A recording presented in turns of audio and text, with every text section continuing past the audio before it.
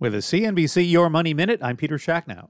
If you work on Wall Street or are just following stock market activity, one question you may be asking today is, what happened to the New Year's holiday? Simply put, it disappeared this year for the first time since 2011. Christmas fell on Saturday in 2021, with the market holiday celebrated on Friday. Many assumed that this would also be the case with New Year's Day, but not so. It's one of a number of Wall Street calendar quirks that change depending on the year. For instance, December 24th is usually a half day for the markets, but as noted, was a full holiday due to the Saturday Christmas. July 3rd is another usual half day prior to a full day off on July 4th, but that half day disappears this year since July 4th falls on a Monday.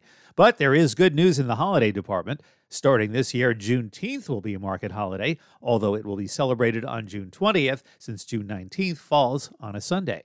Thanks for listening to your Daily Money Minute, and you can find a lot more at cnbc.com. I'm Peter Schacknow. This podcast is supported by FedEx. Dear small and medium businesses, no one wants happy customers more than you do. So you need a business partner just like you.